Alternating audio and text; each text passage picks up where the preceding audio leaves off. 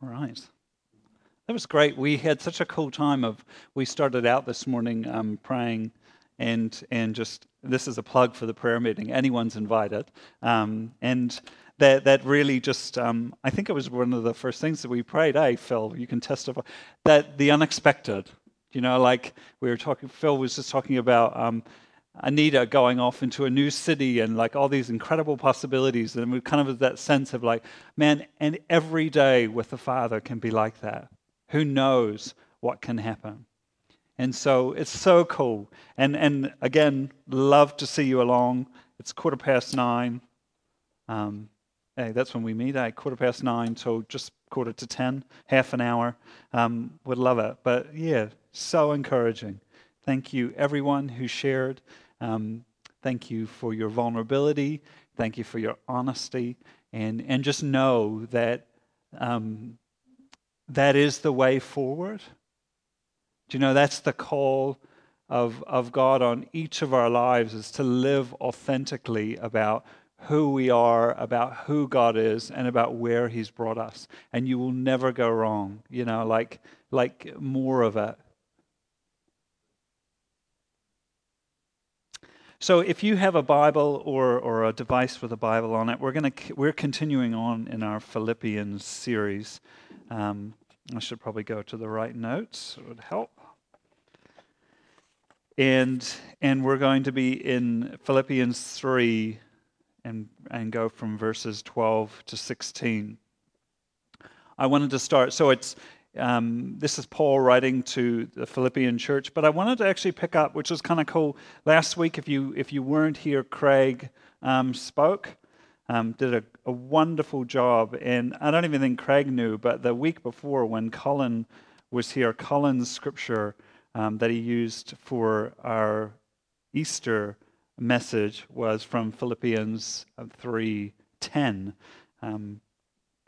So I just wanted to pick up from there, just to sort of carry on, because it leads right on from that. And this is Paul writing again. I want to know Christ and experience the mighty power that raised him from the dead. I want to suffer with him, sharing in his death, so that one way or another I will experience the resurrection. I will experience resurrection from the dead. And Colin sort of spoke, if you remember, on Easter about Paul. That word knowing is more than a theological term. It was an invitation and desire to know, to experience the resurrection or the resurrection life. And so this is going to pick up straight through from here, Paul in verses 12. I am not implying that I have already received resurrection. So everything that he means when he was saying that in those previous verses, or that I have already become complete or mature. Many of you will have, put your hand up in your translation, that have perfection. Yeah. So a bit of a note on that. That's a really loaded term, and that is not what that's not talking about, is being perfect. That isn't.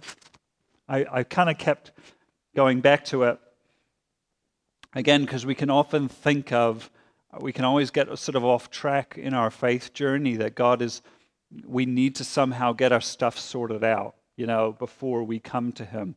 And if anything, the stories this morning is just such a tragic lie. Complete and total lie.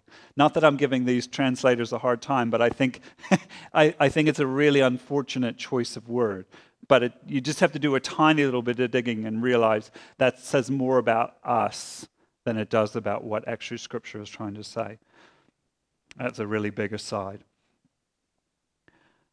So not that I've already become complete or mature.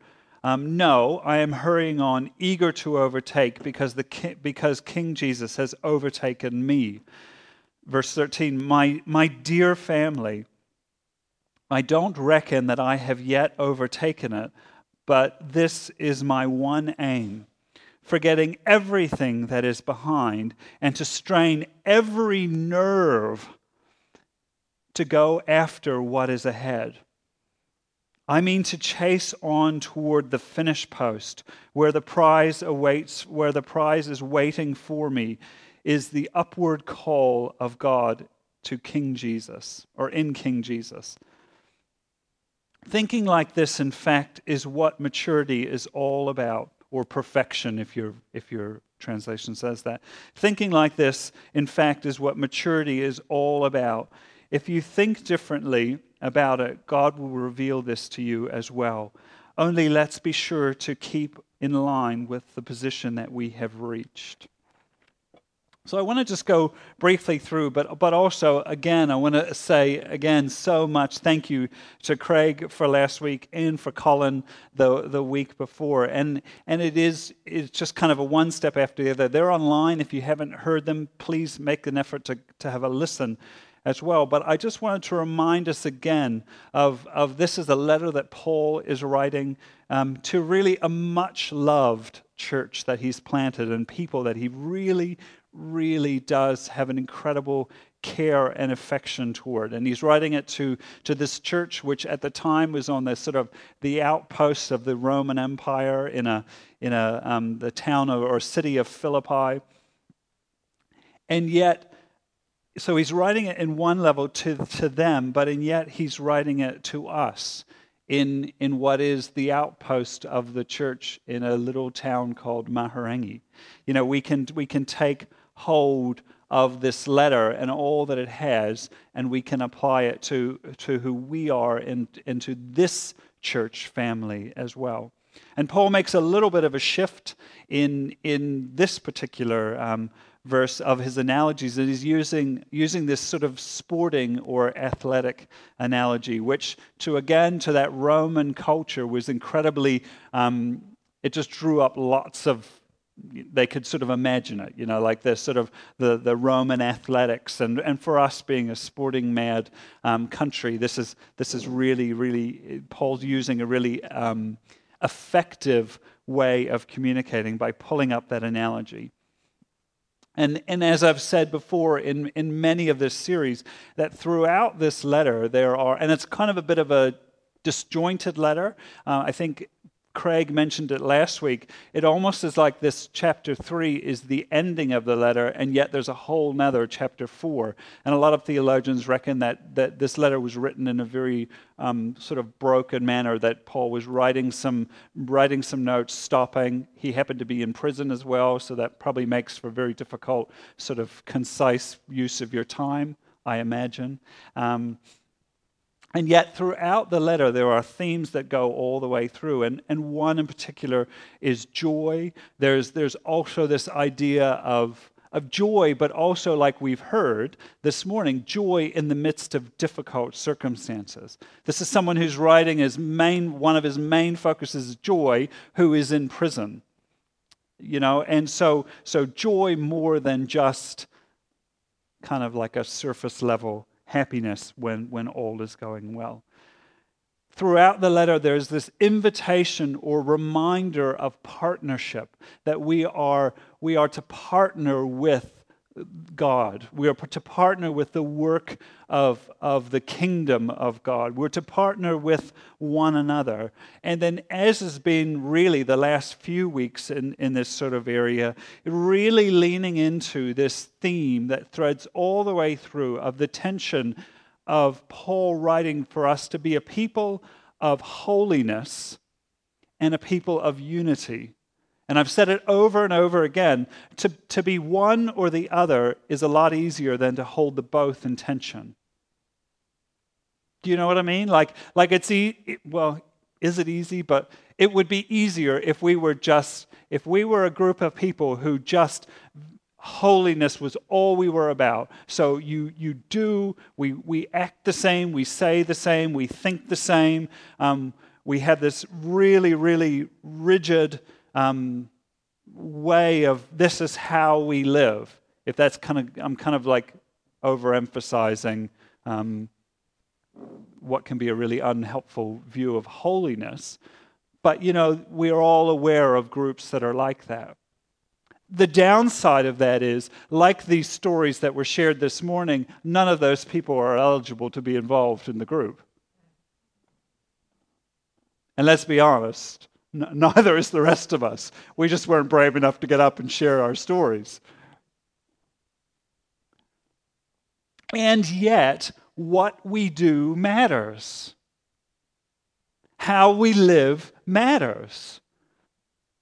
So you can't break the tension in either way. And so Paul and yet we're called together. We're instructed, we're commanded to live a life of unity together. That it is not okay to cut and run.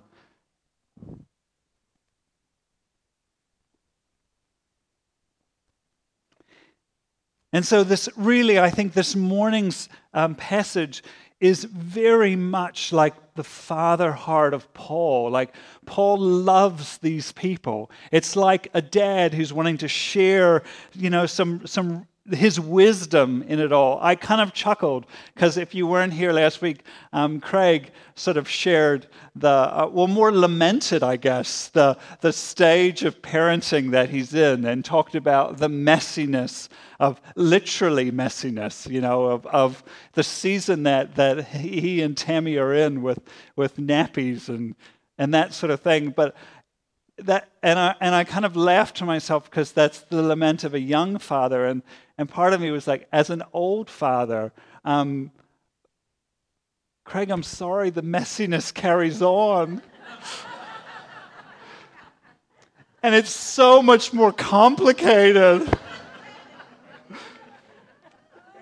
And if you could just throw them in the shower and the mess be away, but like, oh my goodness, like, and all you old parents, I could see these knowing, weary faces.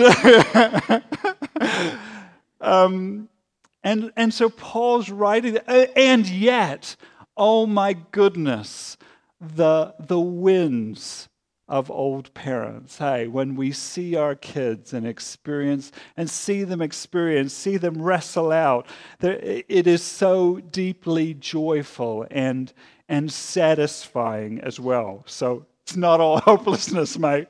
And so almost like I imagine Paul writing, being far away from his children, and yet that father heart of carrying on, of keeping going, this one aim. And in so many ways, this verse or portion of Scripture is an extension of right back at the very beginning of Philippians, that's where we are, eh? Yeah, Philippians 1 verse 6, of this I am convinced that the one who began a good work in you will thoroughly complete it by the day of King Jesus. For all of us this morning, let's be reminded of the stories we've heard of let's be convinced. Paul, as the father, is convinced that the same God who started the good work, who called you, who grabbed hold of you wherever you were, whatever you were doing, that same God who was faithful enough to grab you, to grab your life, to take hold of you, is going to see you through to the very end. Exactly what Nikki's testimony was. Why else would we look at anyone in any other way? I should totally get rid of all social media on my phone. It's so unhelpful for my mental health and well-being. But this week or a week or so ago, I looked online, and I do lots of, I'm the guy, if I was on, they should do a TV show of people.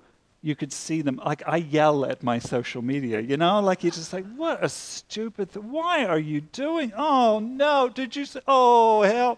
I have all those sorts of things. And I noticed this last week, someone put something on. No one in the room, don't worry. But someone put something on, and they part of their post included a quote from a church leader from about 150 years ago. And the whole point of this quote was, it was 150 years ago, it was an indictment of the position of where the church was at that time. Well, sorry, could be in the future. And so like, I should have just looked at it and left, think, whatever, okay. But I did the terrible thing of going in and looking at the comments. It's like, oh, you'd think, why do you not learn, Lyndon? Like, I lamented my own. Like, what are you doing? And the first comment was, this person commented, and they're like, wow, so prophetic. You can hear my like sarcasm in the thing. And maybe that 150 years ago, hey, listen, maybe that person was really prophetic. But actually, if you know anything of church history, it actually isn't prophetic at all. It is just the cycle of church history. It is the cycle of a broken people trying to follow an impossible standard and going round and round and round and round. And there's this pattern. And I say all that to say is it is one of the many patterns that we wrestle with or that we find ourselves in a cycle of, is this idea where we can overemphasize, and we can do this individually, but as churches or as movements, we can either overemphasize the whole idea of getting saved, or going to heaven when we die. And I'm not saying there's anything wrong with those things. Those are great things. But like we've gone through cycles of getting saved being the focus, or really overemphasizing that just holding on, going to heaven one day when we die. Hold on, don't sort of. And I love old hymns. And if you ever want to question sort of the idea of cycle, go back and listen to the words of some really old hymns, and they are really quite different than the songs we sing today. I love them, but so many of them, and I kind of got cottoned on to a little bit. It's a bit of a, this is my confession. I kind of love a bit of country bluegrass kind of thing going on, And this particular album that I found was a really great one. But so much of the words were about like hanging on to dear life until you can like shuffle off the mortal coil and finally go to heaven far off and leave this rotten, terrible, hopeless, worthless world behind. I'm over-exaggerating, but that is a really big cycle of belief. And yet it's so different than what we may seem today, of that actually no, God's kingdom is coming to breathe life into this world. Like I grew up even in an environment or a tradition that, like, why would you care about the environment? Because who cares? Like, this world is to be used, and then one day we go off into another world, the world that really matters. Oh, come on, don't make me sound like the only one. I was a child, it wasn't my fault, I was brought up in it. But there is something about, sorry, I'll get back onto my notes, but what Paul and what the scripture is talking about isn't actually, it's about the messiness, getting back to Craig, it's about the messiness of in between of maybe those two cycles of getting saved and going to heaven. Is this portion of scripture is all about the messy in between. And oh my goodness, is it ever messy, eh? And it's this idea or practice of in the messy in-between, we are invited, we're commanded to work out, to work out the thinking of our heads and our hearts, but also work out the practices of this thing called maturity, of being complete, of, if your Bible says it, of being perfect, which is just another way of saying being complete. It's this idea of God is in the business of partnering with us, that for each and every one of us to know what it is to be fully human. And the beauty of that is God is in the business of explore or partnering with us as people, that he wants to create us to be people, not puppets. The end goal of completeness is that we don't all sound the same, that we don't all look the same, that we don't all even, I think, outwork the same of what that looks like. God is in the business of, I love that quote of what is the glory of God? It's man fully alive. It's often misquoted, and who said it, but I think it's very true. God's plan is that you are, or we outwork. We run our race. We go through the hard times. We embrace the hard practices to know what it is to be fully human as Matt, as Angela, as Cherry, as Ben, and everyone else in between. Oh man, I'm going. So I'm going to skip a whole bunch of that. But really what Paul is using in all of this is sort of in his words is a philosophical, the philosophical question of what life is all about. It's been asked, again, if you see it online that somehow or on social media, somehow that's a new question. It's not. Like ever since we've been us, we've asked, what is this all about? And in Paul's time, Aristotle was the philosopher of the time, of the season, and really in many ways still is. Well, at least the tradition still carries on. And Aristotle would say answer that question of what life is all about is about eudaimonia, Greek word. And it basically means, and I'm going to really butcher it, but kind of happiness, but not shallow happiness. Happiness as in a deep settled contentment of what it is to discover what it is to be truly, to experience the true human experience. And that's where those words virtue come from, is those practices or working out the virtues of meeting or finding that goal. This very different, though, is what Aristotle's view is that is an individual sport, to use kind of the sporting analogy, that you were tasked with working through the virtues of your life to find out what it is to be fully human.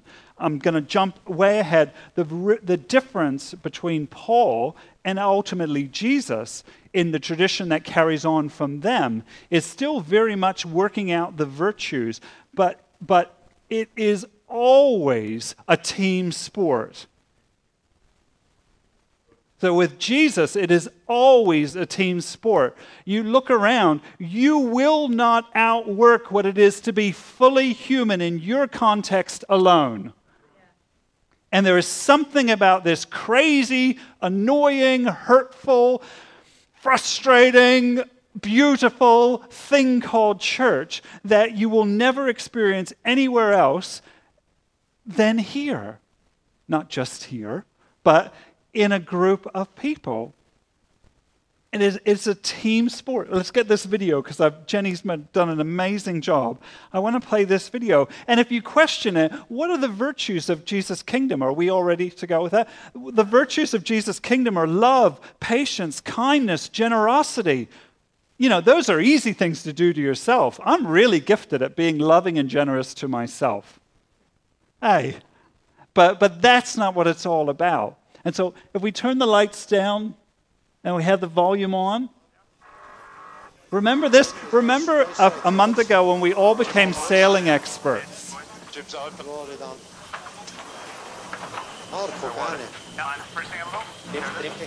getting softer there. Freddie, is it getting softer? They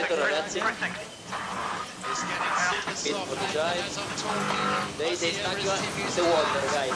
Careful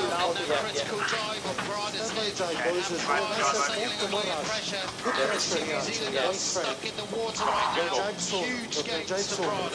Big moment in race 8 of the match. Touchdown Emirates Team New Zealand. Advantage Luna Rossa Prada Pirelli. A long way to go in this race still. As soon as you fall off the start, there's a long way to go.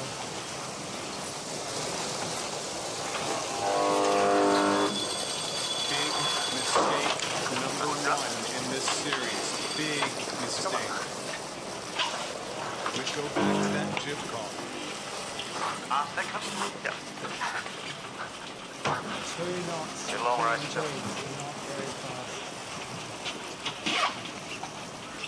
Mate, coming up a little bit. Shirley, talk to us. Yeah. It just Breeze looks like it's Wanna have a look dropping at out the like pressure, crazy, or do they have a just look, have the Keller, I'll wrong take the setup? Yes, Luna yes. Rosa looks okay. It's got patchier, Kenny. Showing a little build. That's Anyways, good. Spirit, stay with me on the trip. As well. I mean, Why would you show that, Lyndon? I sent the link to Jenny to ask her to do it for me, and she's like, I think I've got the wrong clip. You know, which one do you want? And I was thinking as I was reading through, there's just a few things that I wanted to pull out, and really what Paul is talking about. And the one, I don't know if you caught it, Peter Burling saying, so they were 12 meters or 10, 14 meters away and stopped. And in the middle of the stopping, if you have a listen, Peter Burling said this: "It's a long race, gentlemen. Men and women, we're in a long race. Like seriously, we're in a long race. You know, and all of the incredible beauty and engineering marvel of those boats, the only thing that could make a difference are those men in that boat carrying on, striving forward with every nerve, with all of their energy, knowing that this race is not over. Man, we have a lot to learn from that as a church, that we can strive forward, that no matter what, no matter how dead in the water we may feel or we find ourselves in, is that the invitation is still there, that we're in a long race, people. And all it would take, like if half that boat decided this is over, we're done. Call the race, I don't even know anything about, call the other boats out and they'll pull us back. Like that would be it. But the only way they carried on, and we have the great idea, being able to know in hindsight how the story ends. If only we knew how the story ended. But it took every single one of those guys in the moment to know that we're in a long race and we're going to keep going. We're going to, no matter what our situation and circumstance looks like, this race isn't over, as Paul said, until we cross that finish line. There's more to come. We have no idea what's going to happen. It'd be great to watch the whole thing over again. I remember watching that at the time and being like, oh no, it's happened all over again. America's Cup is one of those things I give not a millisecond of mental energy to boating or sailing or honestly, I don't care at all until every 4 years, and then all of a sudden I'm swept up in it. And I remember that happening and having to leave the room, turn the TV off, it's over. Oh no, despair. It's going to be like that all over again where we lost every race in a row and my world came crashing down. Thank God those people on that boat weren't like me. Do you know? And I wanted to make one more note, and then I'm done. Well, I thought I was going to have so much time left over. But in the background, you heard, and this is I think for some people here, in the background, you heard the commentators. And I'm going to quote, big mistake. Oh, big mistake. Oh, big mistake. Do you know what? In life, you're going to have commentators, and often they're the commentators in your head. And this is what Paul is talking about. Forgetting all that went behind is you're going to have to tell your commentators to shut up sometimes. That forgetting everything that's happened, no matter who you are, no matter what you've done, no matter what you've thought or what you've said, that you are still in this race. And to use the analogy, and this boat isn't going to go forward without you in it.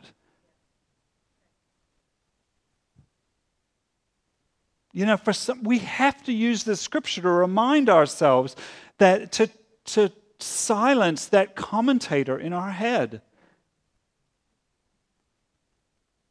Why don't we stand? I feel like it's been a wonderful morning. Holy Spirit, I thank you so much for your presence, and I thank you for all that we've been able to pull out of Paul's wonderful fatherly advice, but all that we have not been able to say. God, I pray that you would bring us back to this scripture and this book over and over and over again. Remind us of the goal. Remind us that we are in a long race and this race is not over until it's over. Remind us that we know how this story ends. God, remind us that we are in a team sport.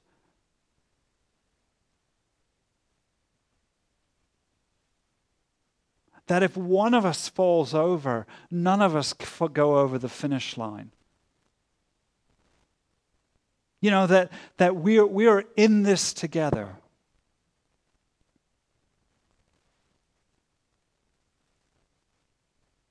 God, I pray for those of us who really may just almost be deafened by that inner voice, that inner critic, that inner commentator of reminding us of why not, of the why nots, of the how it's impossible, of the how it can't be. God, would you, in your Holy Spirit, remind us to, as Paul says, forget it, leave it behind, keep going forward, distancing ourselves so far from that voice that we no longer hear it.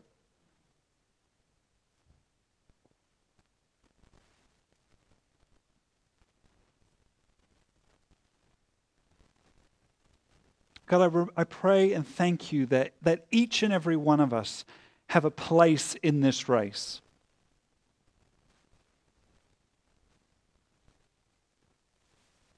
God, would you give us, where we're weak, would you give us strength to continue to strive forward, not to earn anything, but to run the race, to know that you've run the race before us and now run with us.